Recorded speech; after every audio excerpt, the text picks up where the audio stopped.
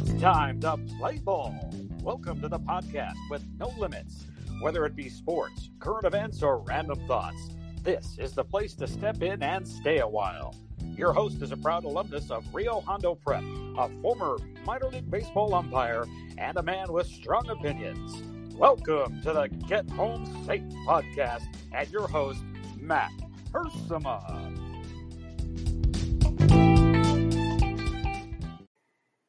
Hey guys, and welcome to another episode of Get Home Safe. It is Tuesday, June 16th, 2020. Hope you all had a chance to hear the Dan Baumgartner Sr. interview yesterday that we posted. It was an absolute blast catching up with him. I hope you enjoyed it as much as I did. He's actually in town in California this week visiting the grandkids he was talking about. So I hope he gets to share that with them and the family. And just, God bless the Dan Baumgartner family, the Bill Baumgartner family, all the Baumgartners. We really appreciate the Mr. Baumgartner Sr. Stepping in to record with us recently. It was a lot of fun. Looking forward to catching up with maybe Bill and Dan Jr. here soon. So those interviews hopefully are in the works. We have more interviews we've been doing, guys. We have put a few aside already for this week. Still working on a few more. I do want to say the interview today with Mr. Billy Cunha, I'm really excited about. We talked a few days ago, he and I, and it was a lot of fun.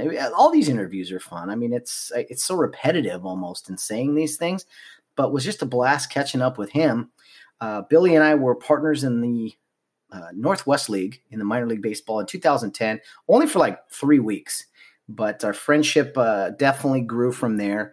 That was 2010, so it's been 10 years, and we've been in touch here and there. But, he lives in Colorado now. You guys will hear all about that and all about him and everything that's going on with him. But it's just so much fun. I got to keep saying it, to catch up with friends from the past. I know all the umpires in college baseball and former minor league baseball umpires will enjoy this interview. Billy has a unique background. He was in the medical field. He was working as a paramedic before he got into minor league baseball. Again, I don't want to take away from any of the interviews, so stay tuned for that coming up here shortly.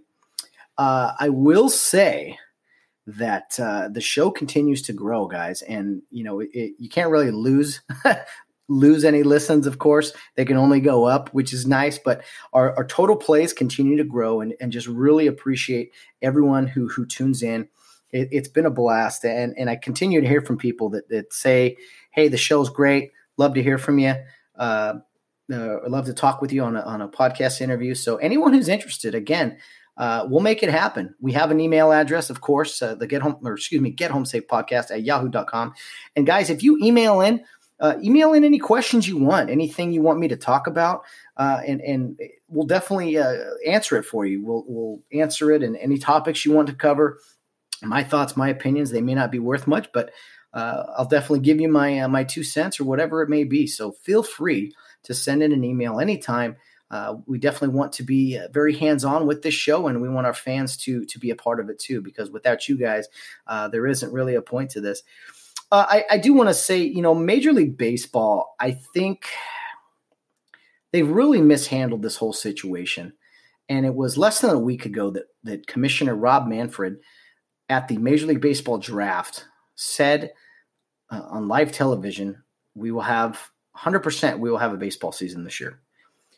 And as recent as yesterday, he said a potential season is really in jeopardy. So I don't know how things have changed that quickly. I knew when he made those comments at the draft that it probably was not looking good. I was like, how could he say 100% when there's been not really any progress? So, I mean, those are my thoughts. I just think they've really drugged their feet with this thing. Again, it went from safety to now money concerns. And the general public, if you're promised 100% of your salary, then yeah, you should get it no matter what job you're in. I mean, if that's what the contract says, if that's what the CBA says, hey, okay. But, a lot of people around the country lost money with this whole pandemic lockdown. I don't know if too many people. I would say more people lost money than did not. I have no facts to back that up. That's just my general thought. So I don't ever want to tell anybody that they don't deserve money or they should, they should give more money because they have more money.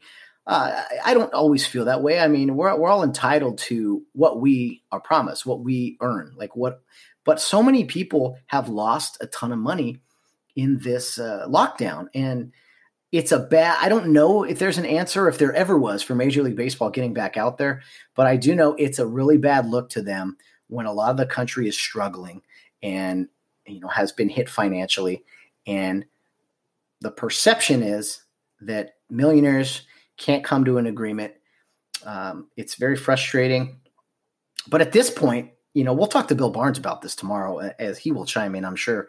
But at this point, what's the point of having a season? I mean, they had an opportunity a couple of months ago, maybe even as recent as a month ago, to do something.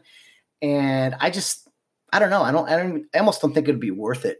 They've already alienated a bunch of fans. They had an opportunity here to really get out there and be one of the premier sports being played.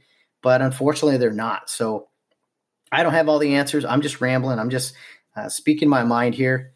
You know what? No one should ever tell you need to take a pay cut, no matter what job you're in. And I know they're making lots of money. But when the rest of the country is really struggling financially, it's a bad look for you when you guys can't come to an agreement to get on the field and really help unite people through sports. Because we say it all the time here on the program, but it's true. I mean, sports does unite us. It's something to watch. It's something to debate, to compete over, to be a fan of, and unfortunately, much like 94, baseball is not looking good right now. And I think if they're going to suffer early consequences, but I think in the long run too is really where they will really see some damage with their fan base, lose overall money. It's almost like, I think you should try to lose less money now, not lose as much now, but take your hit now, not long-term, but now you're taking a hit now and long-term. At least those are my thoughts. And again, I don't know all the numbers. I don't know all the technical terms and everything, but it's just crazy to me that 5 days ago, Rob Manfred said 100% we're going to play baseball this year. And then it looks like they're probably not. So very interesting there. I will say again, with combat sports, they are trying to do the right thing. They're trying to get events on TV. I'm looking forward again on television tonight for some top ranked boxing on ESPN. I think they're doing a great job in getting cards out. And yes, some of these names are not very big or anything, but you know what? They're guys trying to climb the ladder. If it's professional boxing, it's professional. It's guys climbing up the ladder. I mean, the main event tonight on Tuesday is Joshua Greer and Mike Plania. I don't know if I'm saying that right. Plania. My apologies, but they both have over 20 wins and one loss each. So that's intriguing to me. Again, if you put anybody against each other with a good record and a good storyline, I'll definitely tune in. That's kind of where I'm at. I really enjoyed fighting, and the more and more team sports seems to really struggle with getting on the field, the more and more I'm attracted to sports like combat boxing and MMA. And so, who knows what's going to happen. I do know that football, I can't not see a world where football is not played. I think there's a lot of controversy right now in the month of June with, potential anthem protesting and a lot of issues going on there. But I do think deep down that the country is hungry for football. I cannot see a world where they don't play. I could see with some of the protests and everything where it alienates some fans and drives them away from spending money, and maybe they take a hit there. I don't know, but put all that aside. That's up for another conversation, another show. But I do think football is going to get played. It's we're getting closer and closer day by day, right? And college athletes, they're getting back on campus. The NFL, they're going to get into business, even if there's no fans. I just think football is going to be played. There's going to be a lot of controversy around it this year. We all know that with all the things going on. And we'll definitely discuss all that on an upcoming show, probably on a Wednesday with none other than Bill Barnes, the one and only weekly Wednesday weigh-in guest that we have. He's here tomorrow, so looking forward to a lot of conversations with him. We're going to talk about sports and current events and everything that's going on. And that's how this show operates. As any of you who've not listened, we try to focus on some sports, but also just the connections with friends and the current events, and we'll touch on everything. We're starting to open up our opinions a little bit more as time goes by, as I get a little more comfortable with this podcast. So thank you for bearing with me. And you know what? We're here Monday through Friday. We just want to put good shows out. Looking forward to our guest today. I had a great time talking with him. Again, even if you're not an umpire, I think this is a conversation that you can take from. Billy now works college baseball. We had the opportunity to work a couple months ago together for the first time in 10 years, which is crazy. But we'll touch on all that in our interview. I can't wait for you guys to hear it. It's not all baseball related, but there's some good talk in there about how you never know what you're going to get with baseball, kind of the direction it takes you. So some good stuff along the way. We'll take a quick break, and then we'll get right into the interview with Mr. Billy Cunha.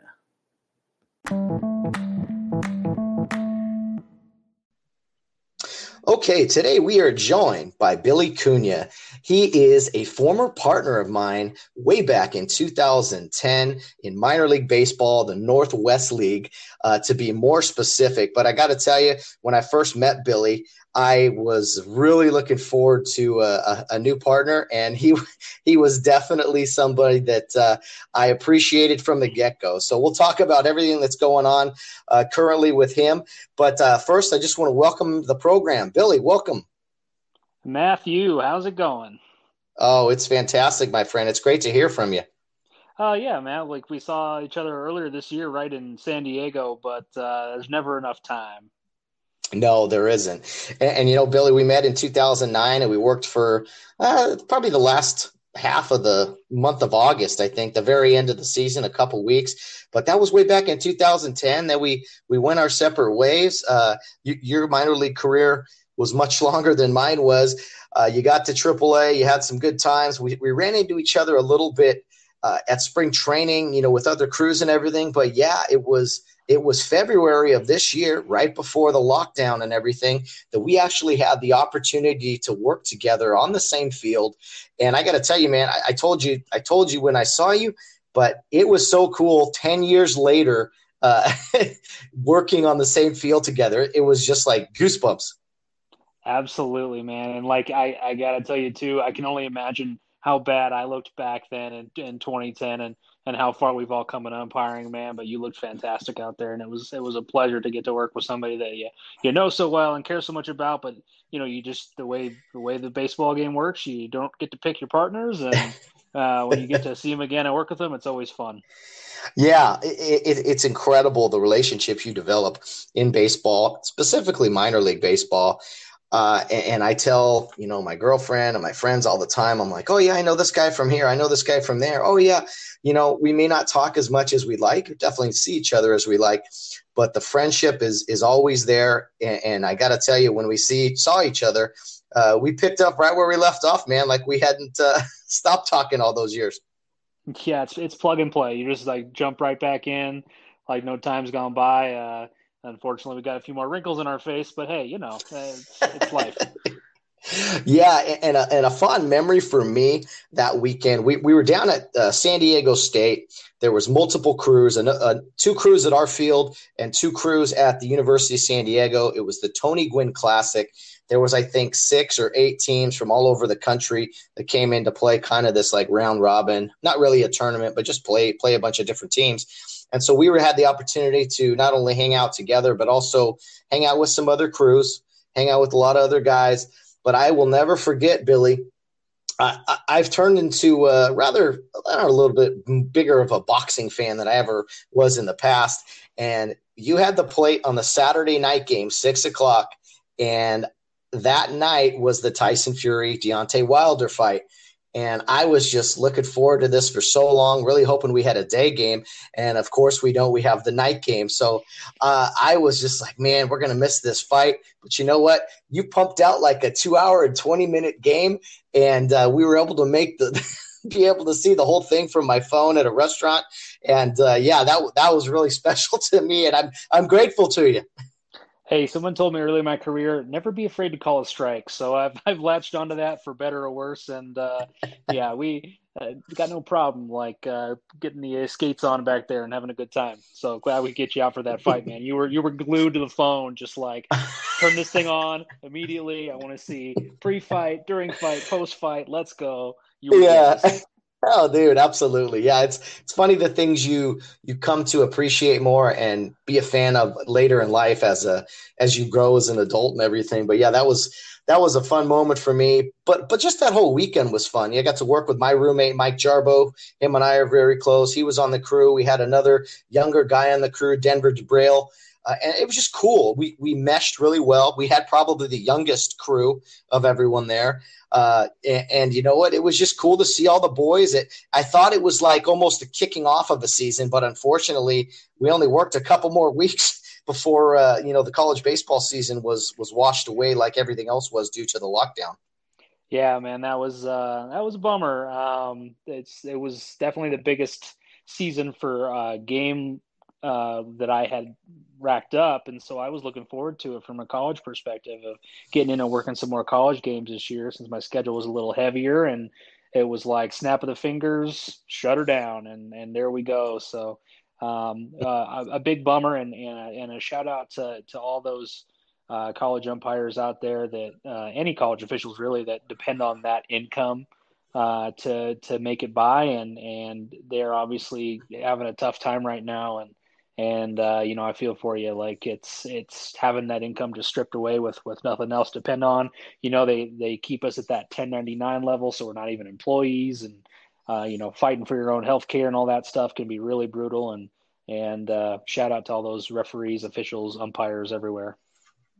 Oh, amen to that. And you know what? It really brings up a lot of discussions about the status of specifically college officials, college umpires. There's always talks about, what we should be classified as and such. And I think this, not just for officiating, but this year specifically with everything that happened, I think it's definitely going to open some eyes as to maybe some of the working, situations we have. I mean, do you care to comment or touch on any of that? What are your thoughts regarding our status kind of in the workplace? Yeah, it's tough. So there's all different makes and models of college official, right? You've got folks that are, lawyers by trade, and then on the weekends they go and call a few balls and strikes. You've got people that do multiple college sports year round, that even scrap and do high school stuff just to get by and make ends meet. And there's everything in between too. And so there's different kind of makes and models for everybody around, but it would be really awesome if those folks that are setting their lives aside to dedicate themselves to a college season, be it football, baseball, basketball, whatever, that they get a little bit more representation as far as employment is concerned. It's not just some independent contractor business where we're coming in and fixing up a house. This is a skilled specialty trade, and I would love to see guys kind of get rewarded for that with full-time employment, health benefits, which as we got to pay through the roof for, just to make sure that stuff happens, and kind of get some more steady wages for folks that really can put a lot of their life on hold to jump into spring to umpire season of college baseball, because especially if you're getting called upon to do midweek games and then working every weekend too, it sounds great while you're in the season because you're making decent money and everything feels good. But at the same time, how short is that season really? You're talking mid-February to mid-May, maybe a little bit longer if you're lucky and you get a regional or a College World Series assignment. But I would love to see some better representation. I know some of the bigger conferences have talked about making, employees instead of contractors out of their officials. And it would be really cool to kind of see how this can develop in the next few seasons. And I'm hoping they kind of head that direction, at least give the option for folks to really fully commit to it, sign up for that full season and get what they deserve. I think that's really well said. And this isn't a topic you really get to talk about too often with guys, but I know there's plenty of people with their opinions and also some good information about the resources of the job we do. And you talk about it. Yeah, I think you're only talking about maybe 1/4 of a year. I mean, a quarter of a year, maybe a third of the year. If you do work long into the postseason, it's all about being available during that time. And once the season's over, it's like, okay, there's nothing else going on. And much like it was in minor league baseball, you then have to find something to do for, in that case, 6 months or so. So it's a very unique situation because I ask guys all the time, I'm like, how are you able to get away from your regular job and leave on a Friday morning to fly somewhere, work all weekend, some baseball, then go home Sunday night, or in some cases, maybe Monday morning and get right back to your day job? I mean, it is so the scheduling is really tough. I'm shocked so many guys are able to do it. I know the money's good, but some guys unfortunately walk away from good jobs even because they like umpiring baseball, or guys, conversely, they don't umpire because they can't afford to get away from their job. So it's got to be really tough. I know. You're a fortunate and a pretty fortunate position these days working for Target in the human resources department, where your availability is a little more open? Or what can you tell me about the challenges of just being available and balancing a full-time job with college baseball? Yeah. Yeah, super fortunate. You're right. I got lucky out of baseball, and I had a friend of mine I went to high school with. She worked for Target on the store side. She was an executive there, like a leader in the store. And she was able to get my resume on the desk of the HR manager for the distribution center out here in Colorado. And so I was able to get an interview, get hired on as an ops manager. And then about a year after that, I got promoted up and was able to slide into this HR role, which is just really fantastic. I always tell people when they're like, hey, like, you've got such a weird background, you did medicine for a while, and then you were a baseball umpire, and then you were an operations manager. Like, how did you end up in HR? And I was like, well, the more I thought about the role for HR, you got to know all the rules. You got to know when and how to enforce them. You got to live in that gray area, and you got to deal with people saying stuff to you that's really not appropriate, but acting like nothing happened. I was like, that's umpiring. I got this, bud. Like, that is umpiring to a T. So HR has been a really awesome fit for me. The challenge with working for a big corporation like Target is that you're expected to work and you got to put your hours in. So I'm looking at like a 45 to 50 hour work week kind of in general. We're salary, but there's the expectation of time in the building. And so what I have to do in order to umpire college baseball is condense my work week. And so I work longer work days, Monday through Thursday, to kind of make up that time in the building, and then take off early Friday morning and try to get back hopefully before Monday morning when I have to get back into work. So I do have a little bit of flexibility with able to kind of move some hours around and stuff like that. But at the end of the day, I pretty much maintain that time balance. I'm supposed to be in the building, but just, condense it down. And that's what we do for the love of the game, because umpires are an unfortunate species. We have this like desire to put ourselves in situations that are routinely not good for us. Like being on the road 6 months a year when you're working minor league ball and not getting paid very much and not getting paid during the off season, all because we really love what we do and we want that chance to be great at it. And so, that mindset continues into college baseball after your professional career in the minors. And it's almost like a little bit sick and twisted, right? You have to go do your thing. But especially for folks that spend a lot of time in the minor leagues, you're looking at like, anywhere between 3 to 12 or 15 years in the minor leagues. And then all of a sudden, boom, the rug can get pulled out from under you and you're unemployed. And you've spent so long honing this craft, which is essentially unusable in any other area of the world to earn a living except college baseball. So it's really the only place where guys like you and me, Matt, can kind of use all those skills that we developed for such a long time to actually do something with. And so it's a good outlet for us. And I think that's sort of the reason that I mess with my schedule in order to get out and do some college baseball. There's nothing like being on the field and nothing like just kind of being between the lines for 3 hours and living the dream, so to speak.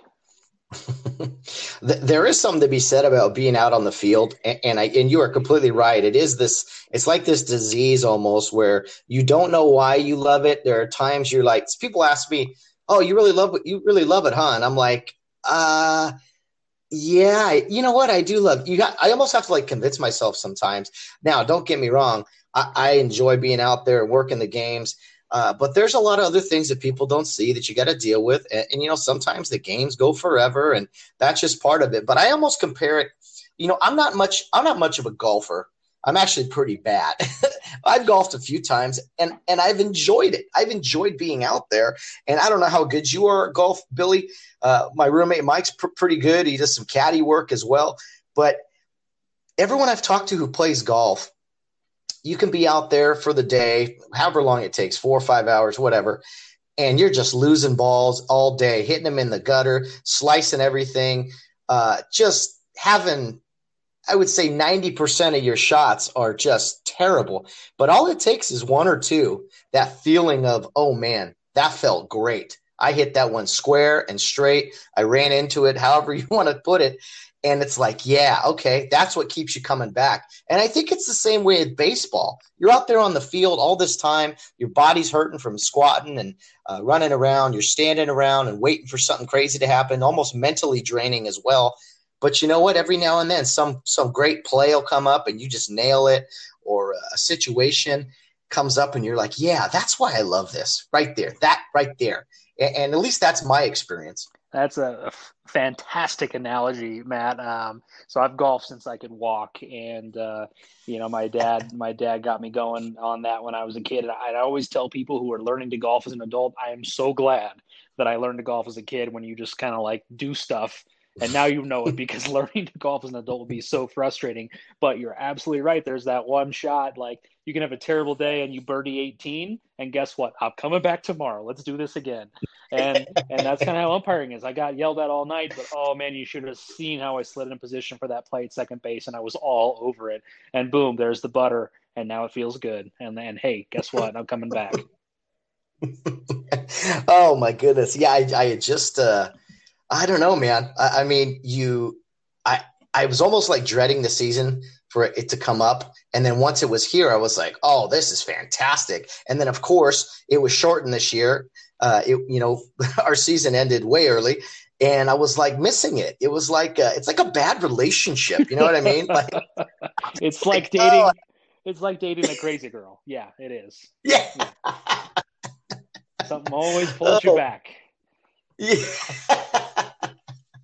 Oh my goodness. Yeah. You know what? We could have analogies for days. I think you and I we're very like-minded that way. I love comparing things, and I could talk that way for hours, man. And I think that's where you and I really clicked when we were partners. It was a short time. Again, I wish it could have been a full season. But 2010, Billy, you were in the minor leagues. You were the class of 2010, I was class of 2009. So you were moving pretty quick. You joined up with me in 2010. And, my memories from that season were just that for me, it was a relief to have, a new partner, a new friend, because it was the longest I had been away from home umpiring, and with extended spring and then all this and that.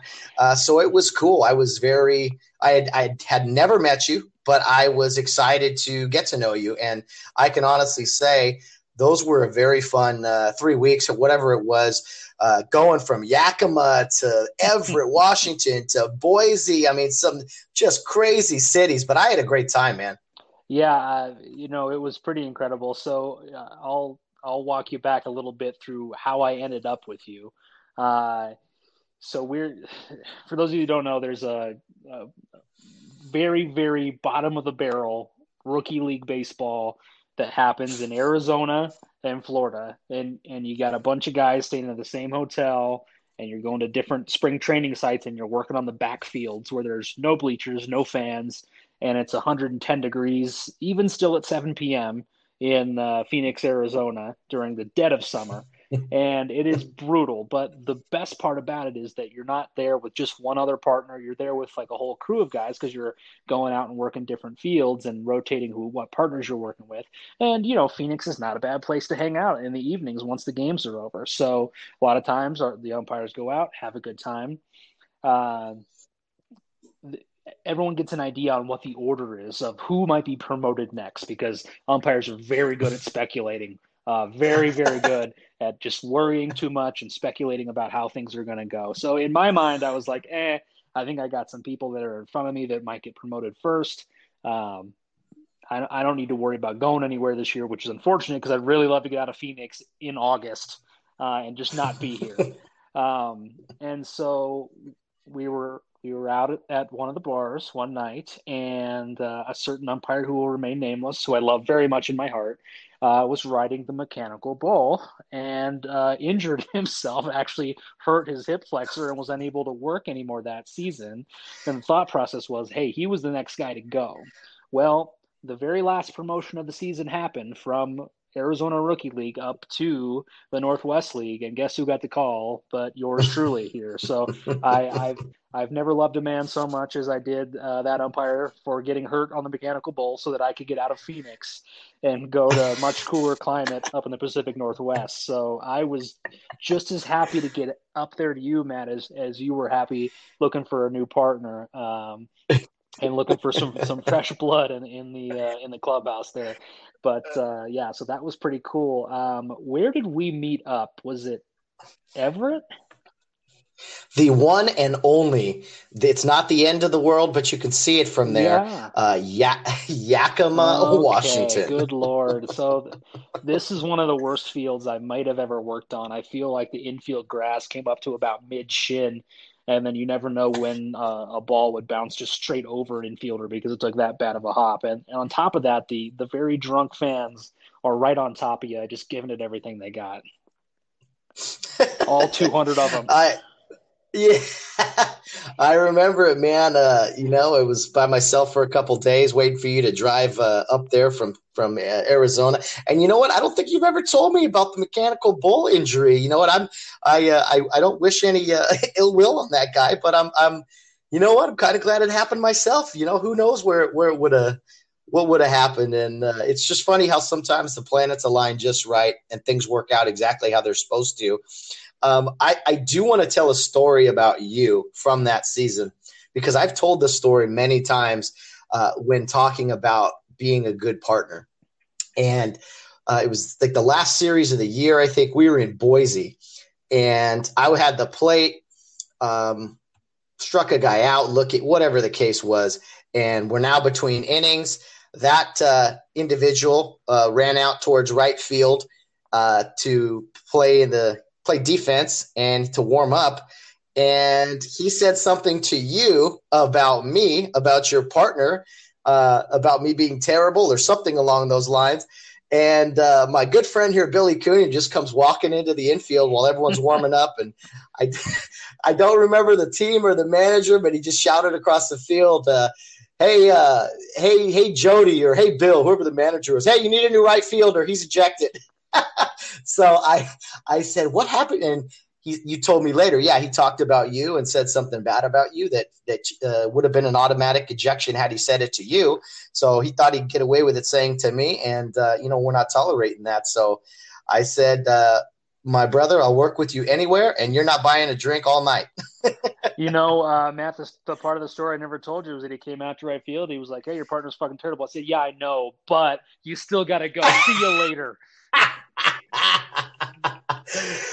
Touche. Hey, the bottom line is the law was enforced correctly, and he was probably right. I mean, I think he's probably Matt. They're always right. Wrong. They're always wrong. It doesn't matter if they're right. They're wrong. Okay. No, that was I obviously had way too much sass for what I was doing by coming to me like, yo, you need a new right fielder, but it felt good at the time. Oh man, as a partner who had my back, just because I didn't hear it, it was said behind my back, and he knew what he was doing. He knew, and of course he probably played dumb with what I did. I didn't say it to him. What I do? So that's one of my favorite stories. Anytime I've talked about you to a colleague or so, I've said, "Oh well, let me tell you, the type of guy that he is. He's a guy that's going to get your back at all times, and he's a hell of an umpire himself." So, just one of many memories from those few weeks we had together. I do remember a long car ride where we didn't get on the road until midnight. Got into Boise, Idaho at like 10:30 in the morning, maybe, and then had a game at 7. Like there was all kinds of stuff that was just, it was such a blur. But man, I got to tell you, it was 10 years ago, which is crazy to think about. Just so much fun to think back on those times. Yeah, man. To me, the most memorable stuff was us just having fun together, even off the field. I mean, I never been to Boise, Idaho in my life, and I wasn't sure I was ever going to go back until they decided to have a baseball team this season in our conference. But I mean, I was like, damn, you know what? Downtown Boise, not that bad. We had a pretty good time. I remember eating like disgusting street Polish sausages at like 2 a.m. and thinking this was a great thing. So yeah, no, it was a fantastic ride, and like you said, a blur of like a 2.5 or 3 weeks, whatever it was, from the time I got promoted to the end of the season. So couldn't have ended 2010 better. Yeah. Oh man, 10 years. I just can't believe how quick time flies. We didn't get to work together anymore. I did enjoy Boise quite a bit. Good city, underrated city. Yep. I ended up, my career ended in 2012, a couple years after that. You stayed in minor league baseball a long time. You got to the AAA level.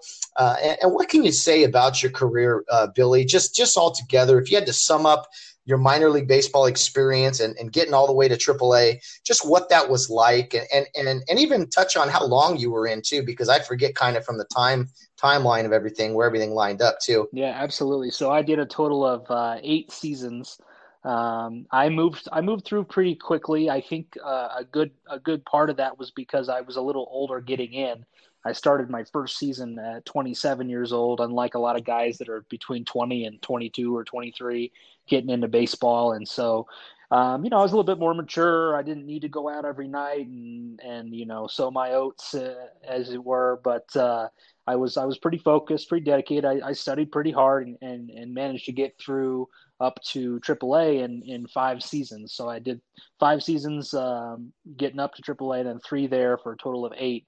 And I went into this entire thing before I even went to umpire school. I made up my mind, like, hey, if you're going to do this, there's no regrets. There's no going back, because there's a great chance that you'll end up doing this for a number of years and getting nothing out of it on the back end as far as like a major league contract is concerned, because it's so tough. It's like being a Supreme Court justice. You're just waiting for people to retire to hope there's enough movement to get yourself in a good position.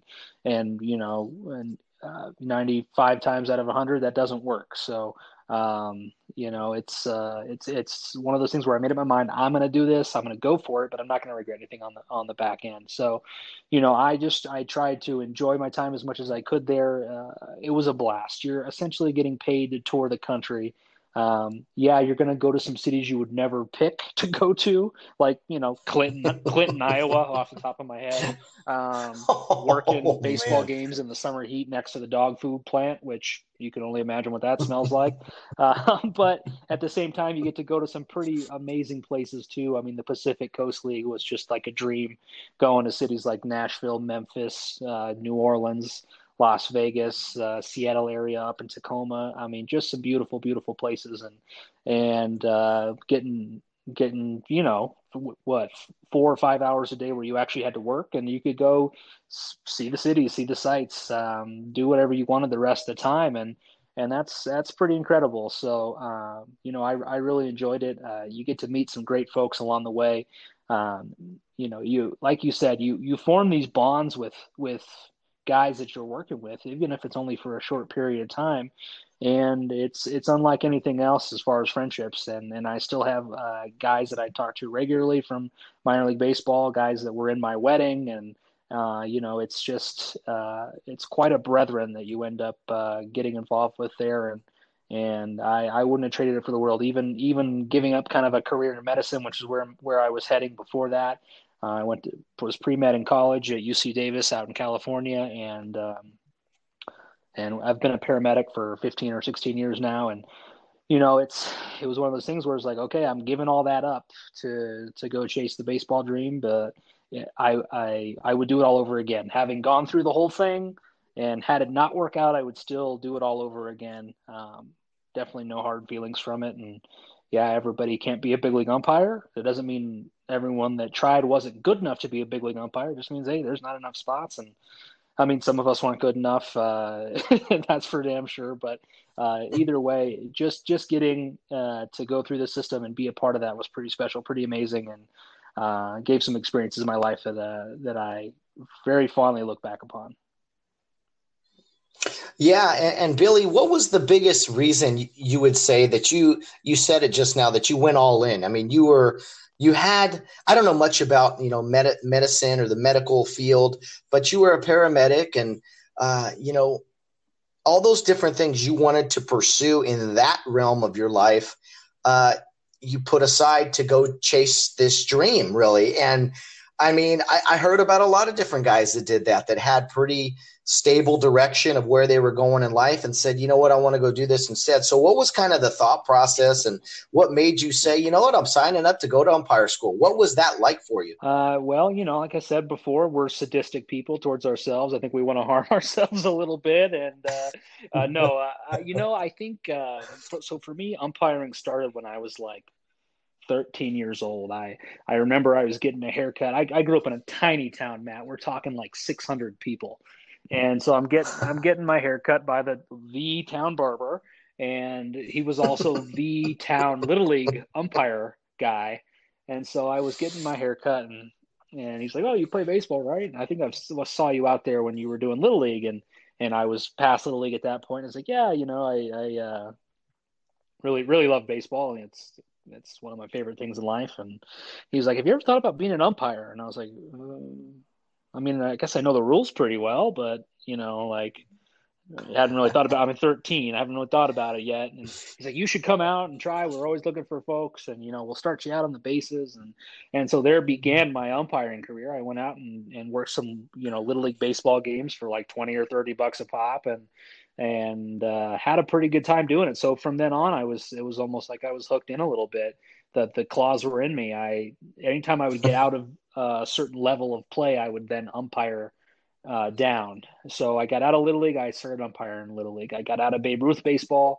I started umpiring Babe Ruth baseball. I got out of high school baseball and started umpiring high school baseball. So it just kind of kept escalating a little bit here and there, and it's really funny too because I can remember a lot of people. I think part of it was that I always got some good feedback. Hey, you're doing a really great job. I would get called to drive hours to go do Babe Ruth tournaments and umpire games, and it felt like I was really good. I remember thinking like, God, I must be really solid. And then I went to umpire school and learned actually how to umpire and realized I didn't know anything before, and I didn't even know how I existed on the baseball field without even knowing where to stand based on where the runners were on the bases and like where to go when the ball was hit. I didn't know any of that. I was just kind of making it up as I went along and probably doing a really poor job at it. But it seemed like I was doing something right at the time and felt like I had a good natural instinct for it. And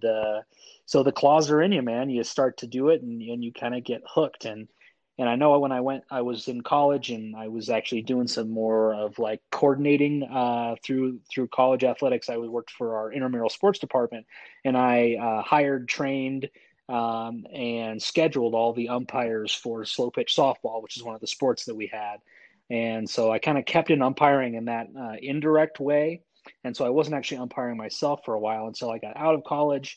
And then I was living in San Francisco, and working in medicine. I was working in the emergency department in Oakland, California, and I started umpiring baseball in San Francisco, and kind of got into that high school level again, and really, really loved it. It really kind of took off, and that's what was the ultimate catalyst for me going for it, and then going, you know what, this was something I looked up when I was in college, how to be a big league umpire, and I, saw the umpire schools and kind of just filed it away in the back of my brain, and once I caught the fever again after getting back on the field myself and doing some of those high school games in San Francisco, I was like, hey, I should go for it. So that's what kind of launched me and got me going in the right direction. And again, I was working for a guy named Don Simon, who I think still coordinates the high school baseball in San Francisco. So, hey, Don, if you happen to be listening. And he was a great inspiration for me too, really kind of pushed me in that direction and was always super supportive and helpful in my development and kind of getting to the next level. So, yeah, that's what pushed me off the deep end. You know what's interesting is what you just talked about. You said, you're in this small town, you're umpiring all these games as a young man and growing up, and you know what, people were telling you how great you are, and how you even started to feel a little confidence, like, hey, you know what, I'm doing pretty good at this. I'd like to continue. And then you go to a school where there is 150 other guys just like you, some better, some worse. And it's an eye-opening experience. And I don't think there's enough of that self-reflection these days with players. You talk about kids. I don't know how many kids and parents and, they think their kid is just the next big thing. And it's like, do you realize how big the country is? Do you realize how many towns there are? How many teams, where there's the best kid in that town? Well, he's nowhere near the best kid in the next town. And I think it's important to push your kids and for players to want to be the best they can. But I think sometimes people forget that it's good to be good at something and want to be good at something. But as good as you think you are, there's someone out there somewhere who is just as good, if not a lot better than you. And I think a lot of people don't realize that until it's too late. Yeah, it's that big fish, little pond scenario, right? Yeah. Yeah, and if there's any great example of that, it's me growing up in such a tiny town. Like, yeah, okay, cool, I'm good at everything. Oh wait, no, I'm not actually. I'm okay at a lot of stuff. That's about as far as it goes. But yeah, there is that mentality, and when I would tell my friends outside of baseball who would idealize these professional athletes, oh my God, you had so and so in a rehab game. Like, what was that like? And I'm like, dude, they're all assholes. Like, all of them, they're so bad to us, and it would blow their mind. And I'm like, okay, think about it like this. This is a guy who, from probably Little League, was so much better than everybody around him, right? He was like clearly the best player on his Little League team, hit all the home runs, everybody's great. He went on to high school, and he was far and away the best high school player probably in his entire league, if not like a good part of the state. And then he went to college, and he was still hitting over 400 and still crushing it, stealing bases, and just faster, bigger, stronger than everybody else, right? And then you get to professional baseball, and you look around, and everybody's just as good as you are. How is that not really hard mentally to deal with, right? And then on top of that, Matt, put on the line millions of dollars worth of contract money that these guys are playing for every day. And so that pressure, I don't think, is anything that I could ever really fully empathize with, because I clearly have never been in that position. So, while I found it disrespectful most of the time, the way that they acted, especially towards umpires, I could also understand how in the psyche that would be a really tough thing to deal with, especially, like you said, their parents told them they were the best. Not only their parents, everybody told them they were the best, and everybody told them that they were going on to do great things, and now everyone's just as good as they are and competing for all that money. And yeah, that's tough. Well, it's a game of failure, and for those who don't appreciate baseball, it's very different from any other sport out there. I like it for those reasons. But man, yeah, if it's a game of failure, you can only look at yourself so many times where you want to start looking at other people. And that's just not for players too. That goes for us too. That goes for everyone. You look for excuses. I think the more you fail. It doesn't have to be baseball, but in the game of baseball specifically, if you fail so much, 3 out of 10 times, right, is really good, and that means you failed 7 times theoretically. So, people start to look and point figures, and unfortunately umpires, not that we're perfect. We are far from perfect. We shoot for perfect, but, unfortunately we're the first person they see a lot of times. And that's how kind of the player umpire relationship is at that level, unfortunately. Yeah, we're a great scapegoat. I mean, you gotta, as anybody that's competed knows, you got to blow off steam sometimes, and if you inward reflect too much, you self destruct, and you gotta go outward sometimes. I'm not excusing any behavior on the field, and as you pointed out earlier, I'm not afraid to eject somebody when they do something wrong, but at the same time, it's like, okay, like I can understand at least a little bit where you're coming from, although not fully able to empathize with that level of pressure and competition. Well, Billy, I got to ask, you talked about the small town you were from, being 600 people in it. What town was that again? It was up in Northern California, right? Yeah, that's right. So if you get out your map and a microscope, you can find the town of Fort Jones, California. 2 words, Fort Jones. And it's pretty much dead middle of the state of California, just off of I-5.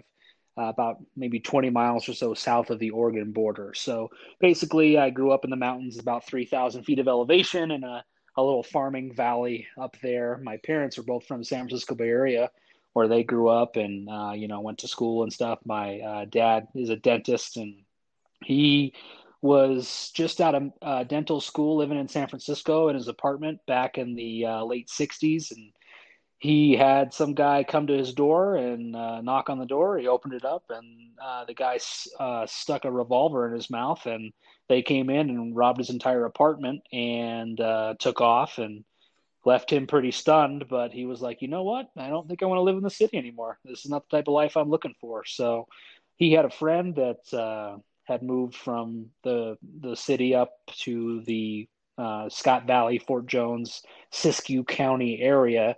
And so he went up there to visit, fell in love, and decided he wanted that cowboy lifestyle, and bought a little dental practice from a retiring dentist up there in the small town. And he is still working in that same building as a 74-year-old doctor of dentistry. Wow, man, Mr. Cunha, how about that? Yep. Excuse me, Dr. Cunha, my bad. My apologies. Doctor. Doctor. Oh man. Well, you know what? I've been a Californian my whole life, and I'm about ready to get out of this state, Billy. For a lot of reasons, it's expensive. There's too many people. Everything seems backwards at times. Very frustrated. I just want to get to a small town and just live in peace. That's kind of where my mind is at. I'm thinking Arizona, but who knows? You live in Colorado now, and you have a unique story as to how you got there. I know that you were recently married, and I know that meeting your wife in Colorado was a big reason that you're living there now. So what can you tell our listeners about meeting the future Mrs. Cunha? Yeah, so this is baseball working itself in mysterious ways, but anyone who's been to the Colorado Springs area in Colorado knows that the weather here is referred to as schizophrenic. You never know what you're going to get from day to day. And that especially is true during the spring. So the AAA team was here, the Colorado Springs Sky Sox. They have since moved that AAA franchise down to San Antonio, and now there's a short season A team that is here. But at the time, the AAA Sky Sox, I was in town umpiring, and we had a snow out in April. So you hear about rainouts a lot. Not too many snow outs happen during the baseball season, but every once in a while.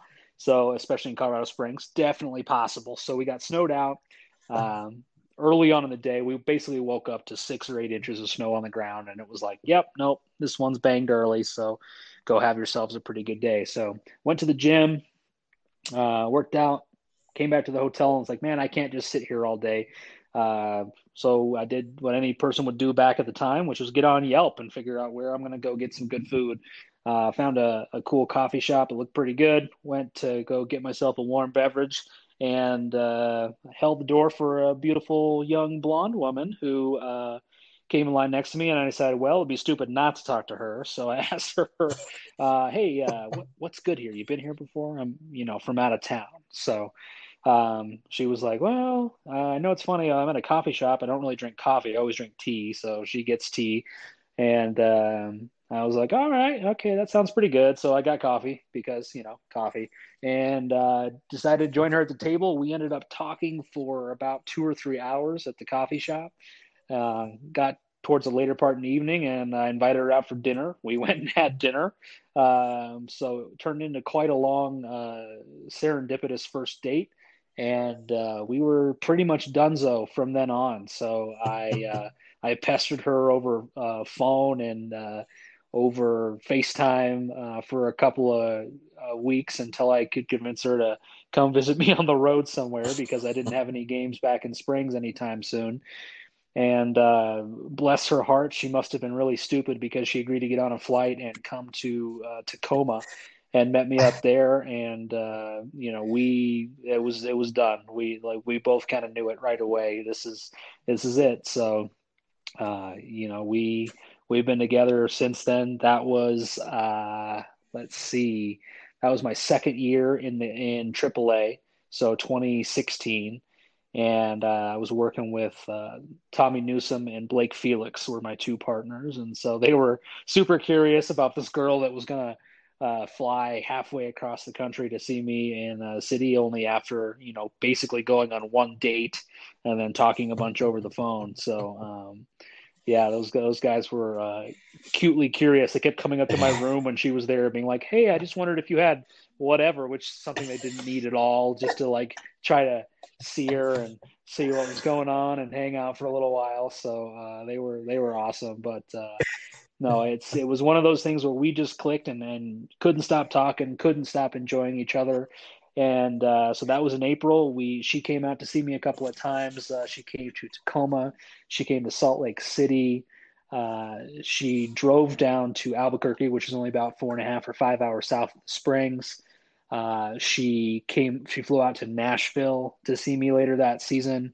And then during the All-Star break, she flew into Fresno. We went up to Yosemite National Park, drove over to the Bay Area, did San Francisco, went up to Napa, did wine country, all in the 3-day All-Star break. So that was pretty fantastic. And we were just kind of off to the races. So loved her to pieces. We ended up getting married a couple years later in Yosemite in July 2018. We got married kind of there in Yosemite where we had gone that first summer that we were falling for each other. And, here we are a couple of years later in beautiful Colorado, and we've got our first kiddo on the way, actually. So we got a baby boy, Cunha, due in October.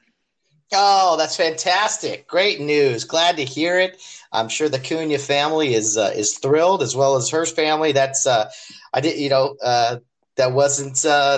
wasn't news in February, to my understanding, No, so that is to my understanding either. He was probably in there somewhere, but I don't know if it was known to us at that time. Yeah. Oh, that's fantastic, man. Well, I couldn't be happier for you.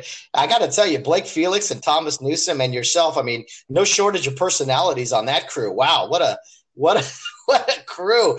Oh, man, love both those guys. Good guys. Yeah, I could just see them doing that, Billy, saying like, hey, who's this girl? What's up? Totally. Yeah, I remember Blake being like, "Oh, I think I saw her bra. Was that her bra on the chair?" Oh, I'm like, "Dude, calm down. It's gonna be okay. It's gonna be okay." Oh, my goodness. You need to find somebody, bud. Let's go. You're going through a dry spell. It's fine. It's not a big deal. Well, you know what? You talk about timing, though.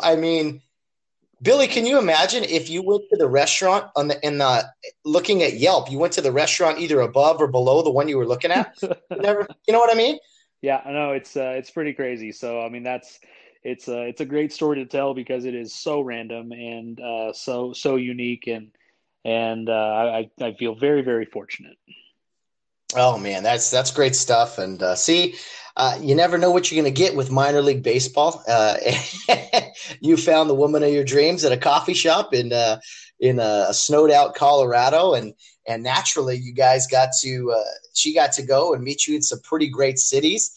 I got to ask, what are your thoughts on this? Because I've talked to different guys and gotten different opinions on this. Do you think it's easier To meet someone while you're umpiring in the minor leagues, and the fact that, okay, this is you are who you are, right? When you're umpiring in the minor leagues, it's like, hey, this is no surprise. You met me when I was doing this. Or do you think – I've seen it the other way too. Some guys meet the woman of their dreams, and whether they're married or not, they meet them before they go into the minor leagues. And then it's like, okay, I knew you before you were in this minor leagues, but I'm ready to stick it out with you. I mean, sound like, your wife was with you for a year or so, a year and a half maybe. And like, I mean, what are your thoughts on that? Because I've seen it work both ways. Yeah, absolutely. So I I think it can play out kind of either way. And so it's fun to talk about how successful it was meeting Jocelyn and how we felt for each other and how we stuck it out and got through, the next couple of years of baseball. And while we are crazy about each other, doesn't mean it was easy, because the more you like somebody, the harder it is to be away from them for 6 months at a time. You know what I mean? Obviously you get some visits here and there, but it's sort of like deployment. You're off and gone somewhere, and it's a lot of phone calls and trying to stick it out. So I think while at least the expectations are good when you meet somebody when you're already in the game, because they know that's what you do. There's no questioning it. There was no before to be different once you get into it. I lost out on a lot of great relationships because of baseball too. So, the girl I was dating at the time when I went to go to umpire school sort of gave me an ultimatum where it's like, okay, if you're going to go do that, well, you better propose right now then. And it was like, okay, hold on now. Like, just because I'm going to do this doesn't mean that I'm forgetting about you. And so, different people take things differently. I really think it's pretty amazing for any woman that sticks it out through baseball, and especially the guys that eventually make it to the big leagues and are gone, not just for like, a few years during all their summers, but they're gone for 30 years during all their summers. And, those parents that are basically raising kids as single parents, even though, dad's out there and he's doing his thing, he's gone. He's not at the house. So, anybody that can stick that out is a pretty amazing person, because it's really easy for someone to either write it off when they first meet you because, oh, you're an umpire, you travel, this isn't going to work, or for someone to be upset because it's not the same as it used to be. So I think either way, it's a certain character trait that allows somebody to put up with us umpires, and I mean that on many different levels, because we are hard to deal with. And so, yeah, it's pretty amazing to me when any relationship can work out long term with baseball. Yes, it's a challenge within itself, and I think these are the things that not your average person thinks about what it's like, because you know what, umpires don't have any home games. During the season, they're always on the road. There's no home games. It's always the players get a home and away, and they're usually not from the city they're playing in, but you know what I mean? It's like you set up a home base anyway. I mean, what was it like though? So you meet her. I got to imagine you're like, oh yeah. So what do you do? Well, I'm a professional baseball umpire. I'm in my 7th season in the minor leagues, and I go city to city every 3 days. But I really like talking to you. Like, it almost comes out like, I mean, I'm sure it wasn't phrased exactly that way, but I could see how for most women, that initial conversation would not be something that appealing. So it definitely, she's somebody I'm sure who is very understanding and was willing to listen to you and not just blow you off, because, she probably had every reason to, if you think about it, like, oh you're not guys around. Absolutely, man. I mean, so okay, I'm so glad you said that, because it reminded me of a really key part of the story. So she did blow me off. So talking to her now about that first day and then like kind of what she was thinking, because you never know what someone's actually thinking when you're talking to them.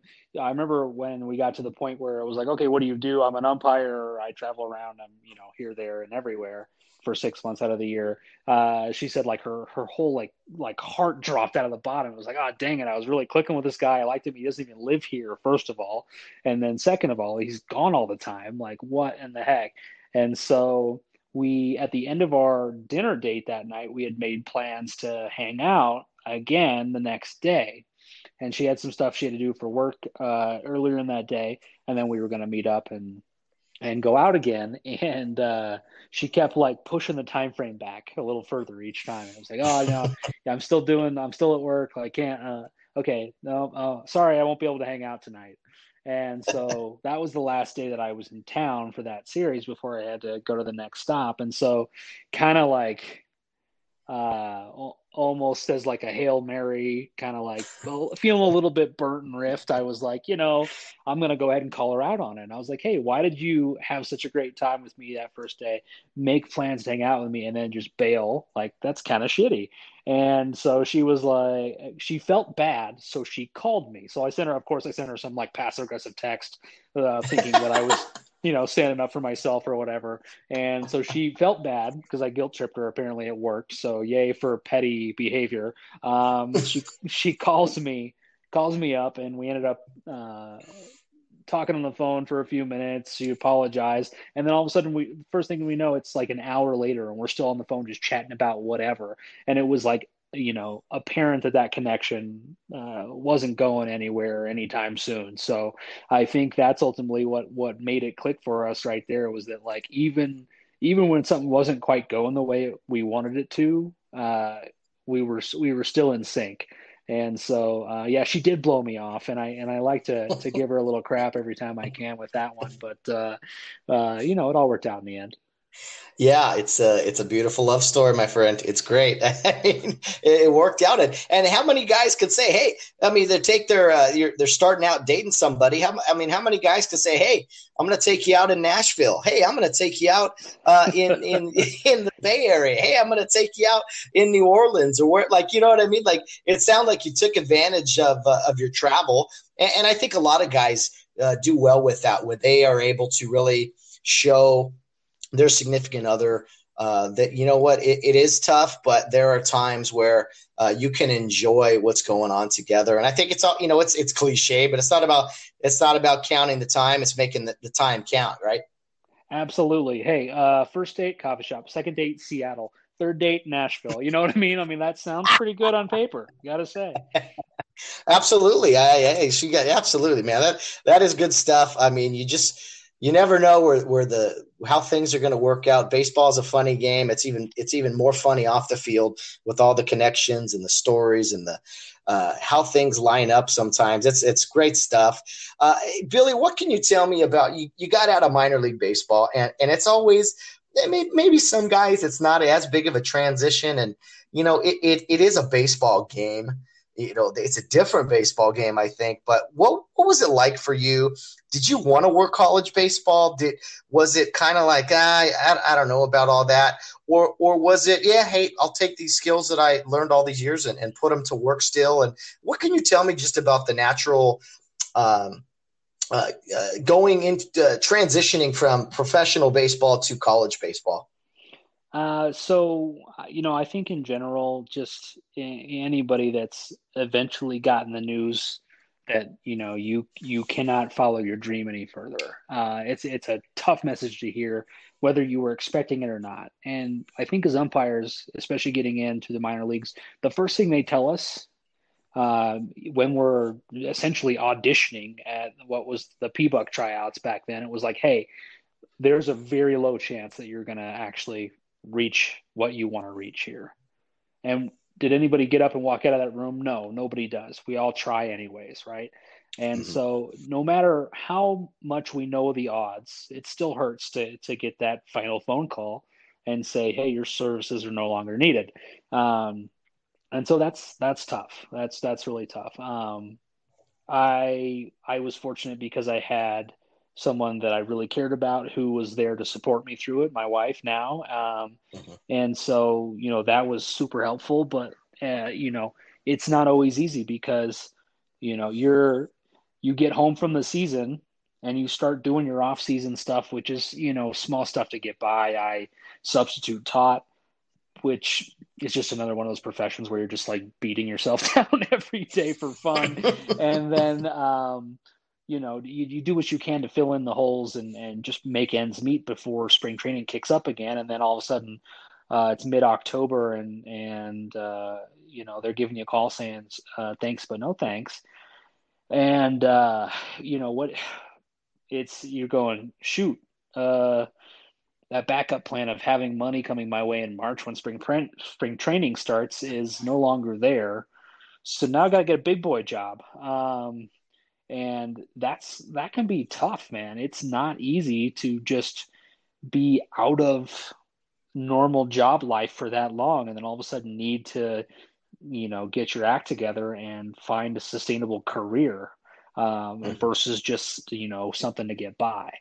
And it took a while, man. I got all the way through to spring that year after baseball said no, and I was still just substitute teaching, and you don't make that much money doing it. So it's I was broke by the time the college baseball season rolled back around again, and really needed something, needed anything, and so that really kind of helped motivate me to transition and stay in the game and stick with college, because it is one of those things, kind of like we talked about before, where you have this great set of skills that are no longer valuable in society except for one small place. But that doesn't mean it's easy to jump in. You don't just jump in and get handed a full season of college baseball and expect to make, $30,000, $40,000 that year from it. That's not how it works. You've got to get to know the assigners. You've got to wiggle your way in and do a game here or there. You've got to have people vouch for you. And that's where, all those relationships that you had with umpires throughout your time in college baseball, throughout minor league baseball, come in handy, because when somebody like Matt Hersema says, hey, a signer in whatever college conference, I worked with Billy back in the day, stand-up guy, not only is he a good umpire, but he is, a crew guy, and he's got your back. When you have somebody that can say that for you, it can make all the difference in the world as far as college is concerned, because these college assigners, they don't know you from anybody. They know, they heard maybe you worked some professional baseball, but they probably don't know how much you worked or if you were any good, right? So they need to know before they're just going to send anybody out there on the field, because they want to deliver a premium product every time they send an official out on the field. So it's not some walk in the park. I will say it's easier as a former professional umpire to get into the college ranks than it is for somebody just kind of going through the high school and JUCO and all of that stuff, getting up to D1. We do get to just pretty much start out in D1, which is fantastic. And I'm really thankful for that. But, at the end of the day, it was that money that, like, hey, I need some games. And even just getting a handful of games in the Mountain West Conference was like super exciting for me. That's also pretty much the same time in early April, I found out that I got hired on to work at Target as well. So it was, a pretty good time for me of having all those things fall into place. Yeah, I think some guys are just diamond dogs, and they love the game of baseball, and they'll umpire anything, and they just want to keep working, and they just grind through it. And there was a time in my life where that was me. I was like, yeah, let's go. But as you kind of grow older, you're like, man, I don't want to drain myself physically or mentally as much as I used to. And the college game is very unique. Everything you said was very true. I have grown a lot of friendships in the college game of guys who weren't in pro ball, guys that have been in pro ball. You kind of all meet back up, right? Like not quite spring training, but you get all these different guys from different eras of pro ball now working in the college game. And I think it's really good for college baseball. You typically don't get former NBA guys working college basketball. You don't former NFL guys. Now, those are the highest levels. That none of us were Major League Baseball guys. I get that, but still, having the 140 games a year in a regular season experience in any level of professional baseball, is definitely beneficial to going into work in the college game. So I have a ton of friendships from college baseball. I enjoy it. It's very different. The money's not bad. It's pretty good, but yeah, there are some challenges also. Kind of we talked about at the beginning of this interview, just about our status and everything. It was really sad to see the season shortened, but I look forward to hopefully getting back out there soon. Maybe next season if there is a season. I don't know. But yeah, Billy, college baseball it's a different animal, I'd say. But at the end of the day, it's still 90-foot bases. A baseball, a bat, some gloves, same umpire equipment. So it's a little different game to manage, but I still enjoy doing it, and maybe some days more than others. Oh, absolutely. I mean, funny story for my first college game ever. I never worked any type of college before getting into pro ball, and even during pro ball, I had never jumped into the NC2A ranks. And so it was that first spring that I was telling you about where I was like, cool, I got a handful of games. This is going to be great. I'm living in Colorado Springs. I'm working my first game over here at Air Force. And, the pitchers were warming up and I'm like, all right, I got this. This is fine. Like, it's not that different. Everything's going to be cool. Let's do this.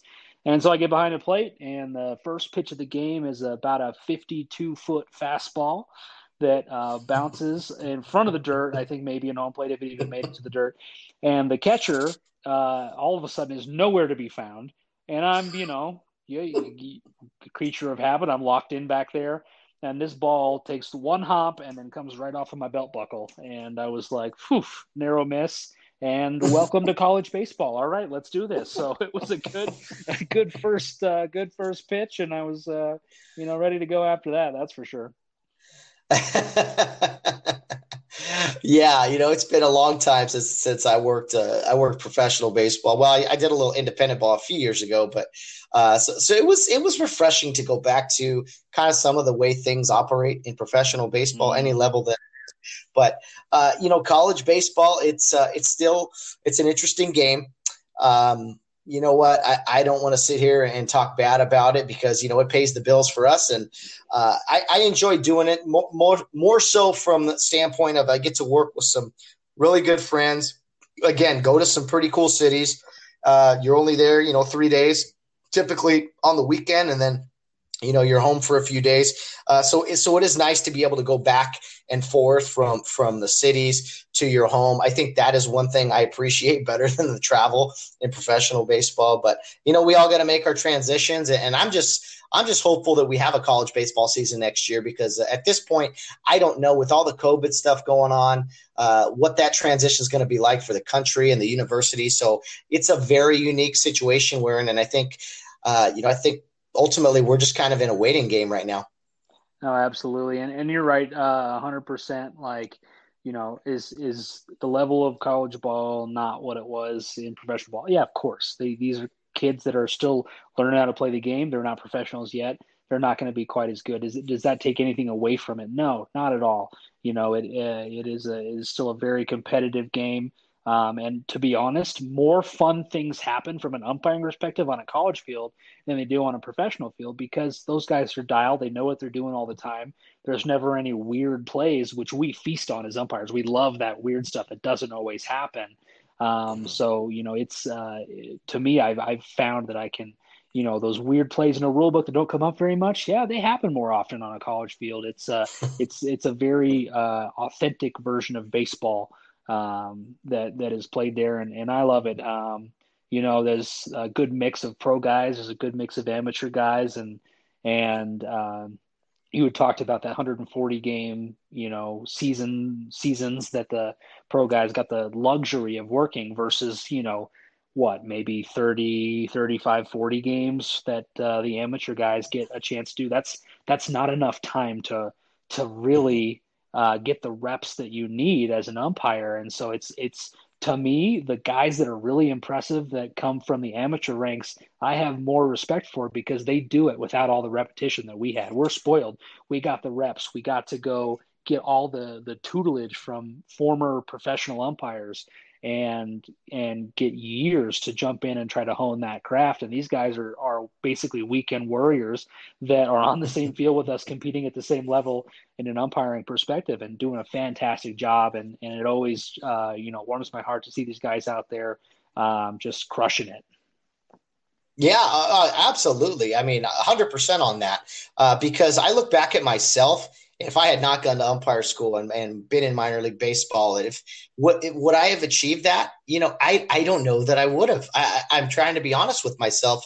I like to think I would have been hungry enough and climbed through the ranks and eventually gotten there. But if I'm really honest, I honestly don't know. So yes, kudos to the guys that do it, that scrap through, because they are going up against some guys with a lot of experience, even if it's younger guys, guys who are in their late 20s, early 30s, whatever the case may be. Having those reps in minor league baseball, like you said, is priceless.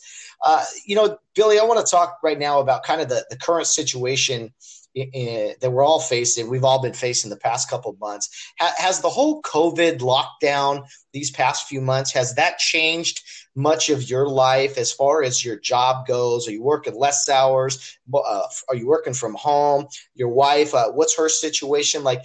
Has it affected your household? We've all been affected in some way or another, but what has the past few months been like with this very unique situation we've all been in? Gotcha. Yeah, no, it's hey, listeners out there, I don't know if you guys are picking up on this, but Matt is very good with his segues. I mean, he just tossed in a little bit of COVID like 5 minutes ago, and then boom, we got the COVID question. This guy is dialed. Okay. No, fantastic question. I'm going to answer that in a couple of ways. One, it's absolutely 100% affected my life here. And it also hasn't at the same time. And let me kind of talk to those things. First off, my wife's a kindergarten teacher. She works for a private school here in Colorado Springs, and Colorado was one of the first states to say e-learning, go home. We're all going to, keep our distance. We're going to lock it down. Your teachers are going to teach from home.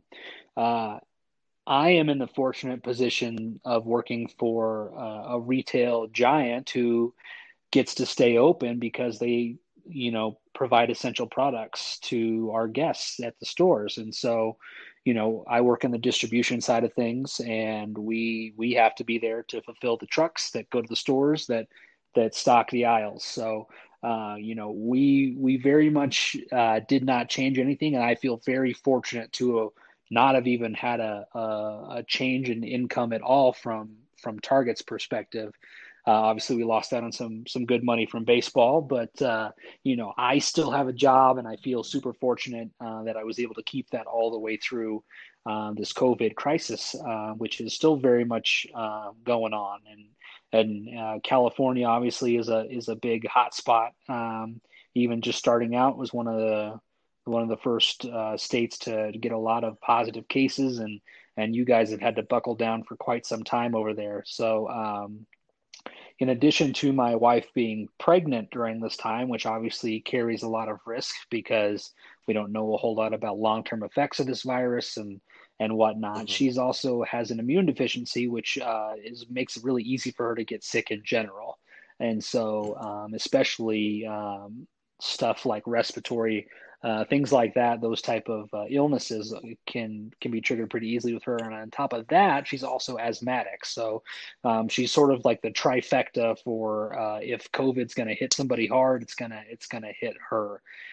And so I was lucky enough to convince my boss at Target to let me work from home for a while. And when stuff started to ramp up kind of towards end of March, early April, I was able to get about 6 or so weeks work from home out of the building. And by doing that, I took on a lot of extra work to make sure that everyone didn't think I was just going home and hanging out, since I did talk earlier about how important it is for me to be in the building. Obviously, I work in human resources. Without like touching base with people face to face, that's a good part of my job. So it was definitely tough to work from home, but we made it work, and it definitely helped out here by keeping us safe, by keeping us a little bit more worry free, and trying to live life as normal. So did it affect us? Yes, it did. I ended up having to work from home. My wife works from home, which is a whole different challenge of trying to teach kindergartners through Zoom.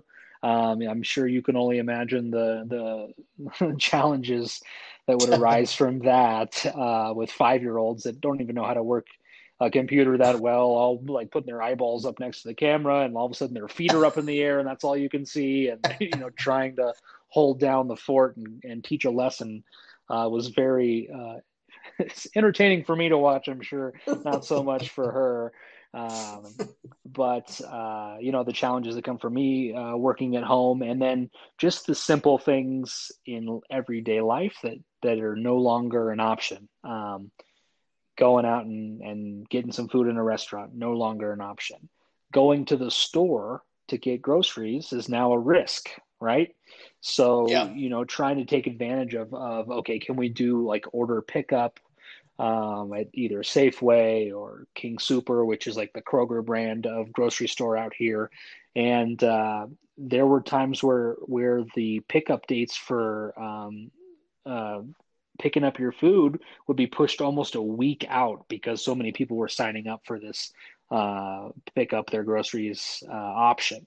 And so that kind of makes it very tough. And we were being very diligent about wearing masks and trying to keep Jocelyn basically out of any type of public place where she could potentially catch the virus. And that put a lot more on me, obviously, for having to go out and, make sure that we were doing all the shopping to keep food in the house, and also minimizing my risk of transmitting it to her.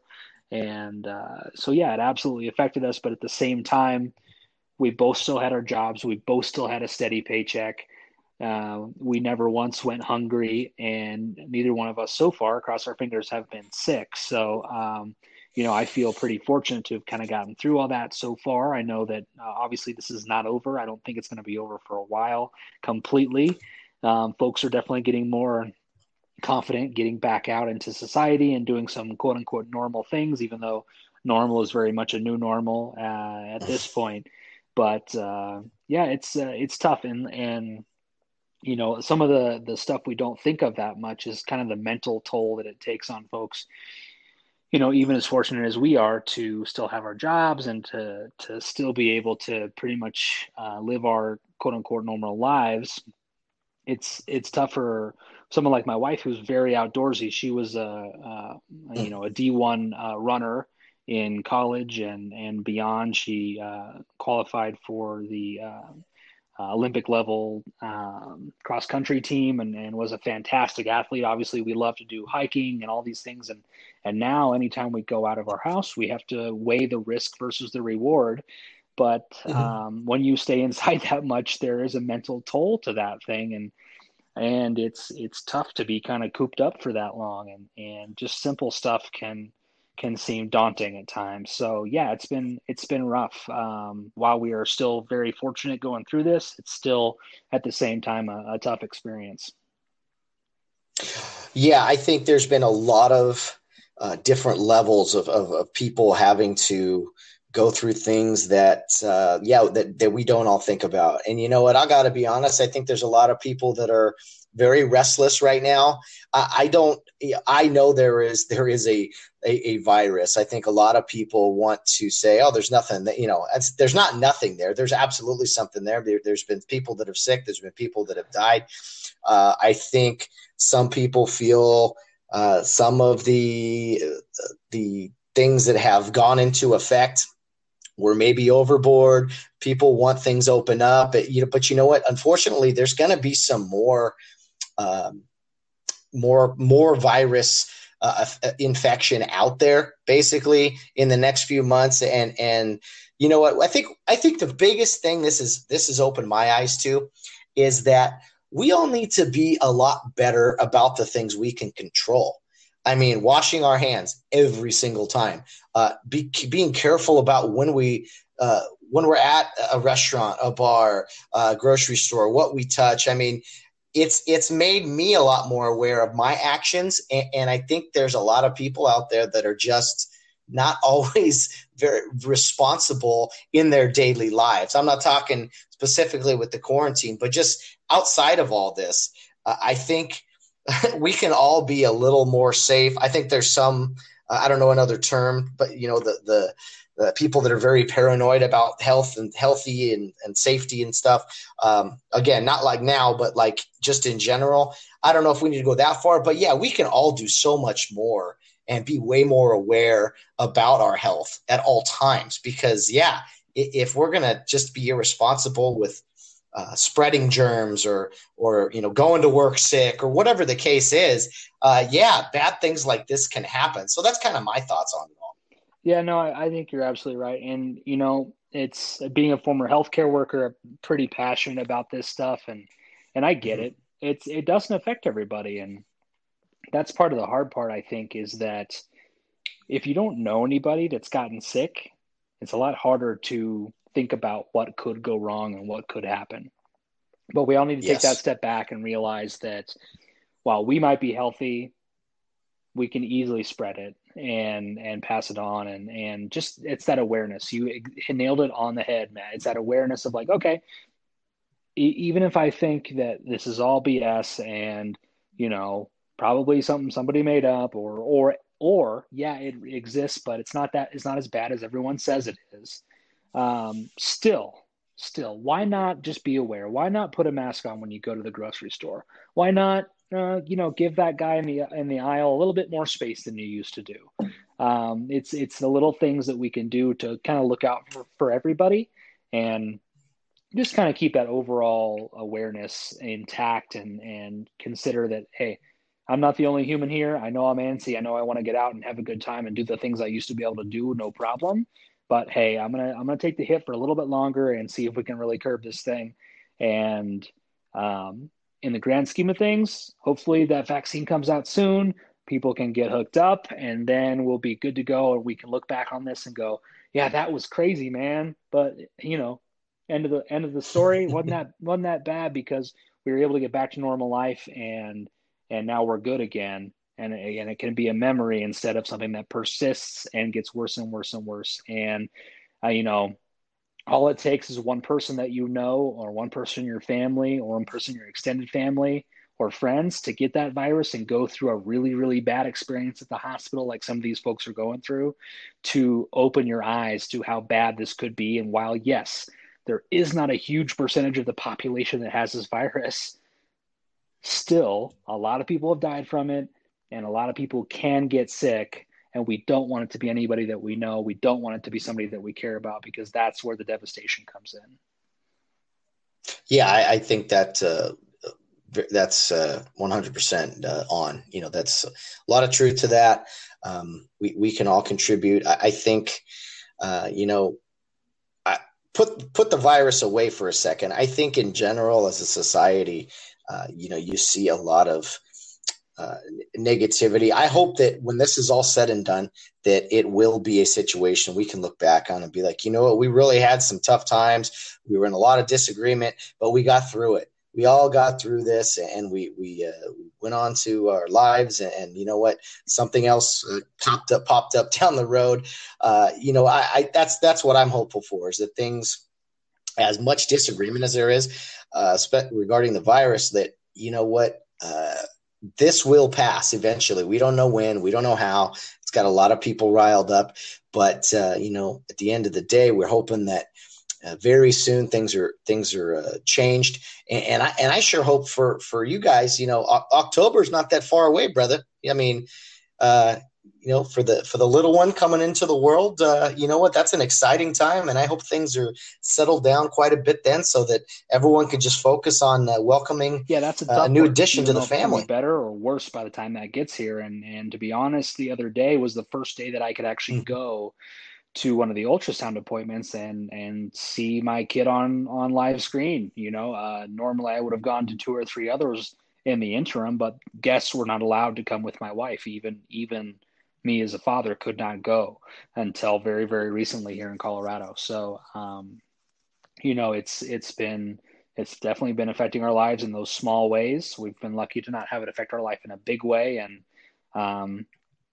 just crossing our fingers that come October that I can actually maybe, be in the hospital when this happens, and that we will not have to have a separation time away from our baby right after it's born, just to make sure that it stays clear of COVID.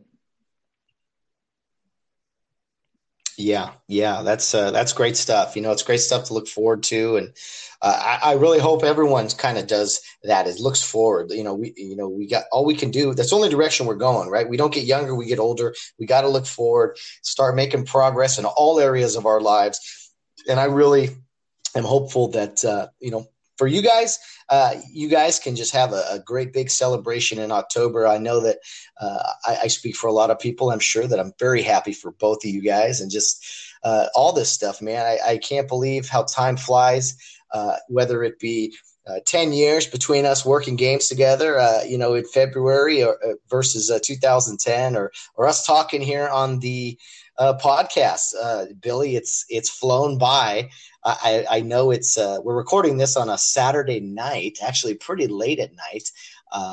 But that was the time that you were available and you wanted to get it done. So I said, well, let's make it happen, man. I can't pass up the opportunity to talk with my good friend, Billy Cunha. And it's just been a blast, man. We've covered it all, really. We've gone down memory lane and talked about some great stuff. And I couldn't be happier for all the things that have worked out the way they have in your life, my man. It's been awesome. I can't believe, this all stemmed from just us working together for a few weeks way back in 2010. And here we are talking on a podcast, 1,000 miles apart or whatever it is. Hold and up, just this is a podcast? having a great time. Wait, dude, you got to tell me these things in advance. I would have prepped for this. Come on. That's what I just thought. a long phone call between friends. Man, it's always a pleasure talking to you and hanging out. And I miss you, brother. Wish we were closer in proximity so that we could see a little bit more of each other's faces. And I think that's awesome that you are chasing this podcast and doing it as much as you're doing it and getting all those episodes out. And I hope it goes really well for you. Oh man, I appreciate it so much. It's been a blast to catch up with everyone from the past. And, I figure I got nothing else going on right now because of the lockdown situation. So why not try to work on something and get some reps? And if nothing else, get to chat with some friends from the past and catch up. So appreciate the support. Yes, let's try to get together here soon. I haven't been to Colorado in a long time, so maybe, who knows, when everything gets settled down, and if not, I'll be seeing you on a baseball field at some college university. I hope. Man, feel free to have me back on the podcast anytime. Like people always tell me, I got a face for radio, so let's do this. You and me both, my friend. Well, take care. Give my best to Jocelyn, the whole family. You guys, God bless you all, man. And yes, you will be back on this podcast for sure. Trust me. I guarantee you that. Another huge thank you to Billy Cunha. Thanks so much for joining us on the program. Such a fun time catching up with you. My very best to you and your wife. Congrats on the new addition to the family. I hope the month of October brings you nothing but joy and a new addition to the family. Just excited for you guys. That is great stuff. And once again, it was great catching up with you, my friend. I hope to see you very soon.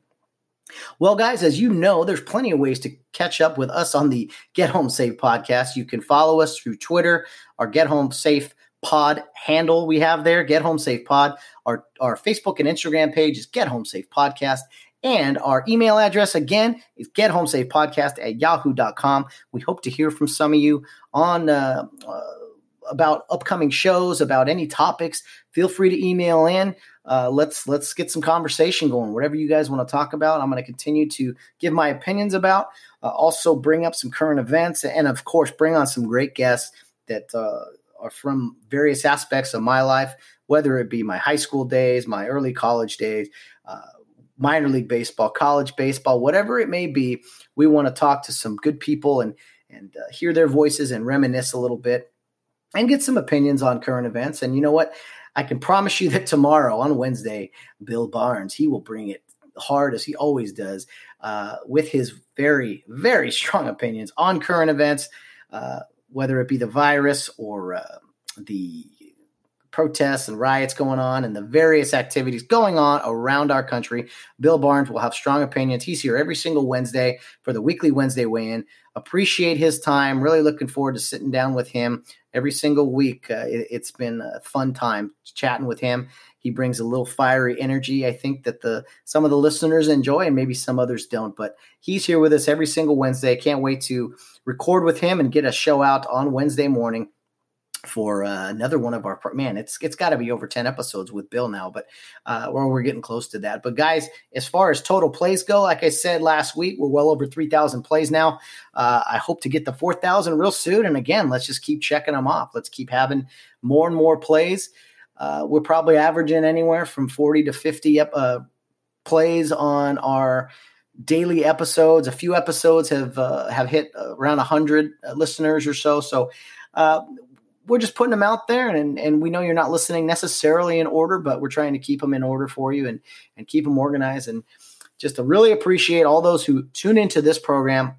It's an absolute blast and an absolute pleasure to talk to you guys every single day, to give my thoughts, my rambling at times, just to maybe stimulate some conversation amongst each other. And, I think it's good. I think it's good for me to get on here and vent a little bit occasionally, but also to catch up with some friends and talk about hopefully a wide range of topics. But anyway, we got more guests lined up this week. Thursday and Friday are not official yet, but we'll have some information on those tomorrow after our interview with Mr. Bill Barnes. Looking forward to him as always. And guys, no matter what you're doing, whether you're out on the town or around in third base, get home safe.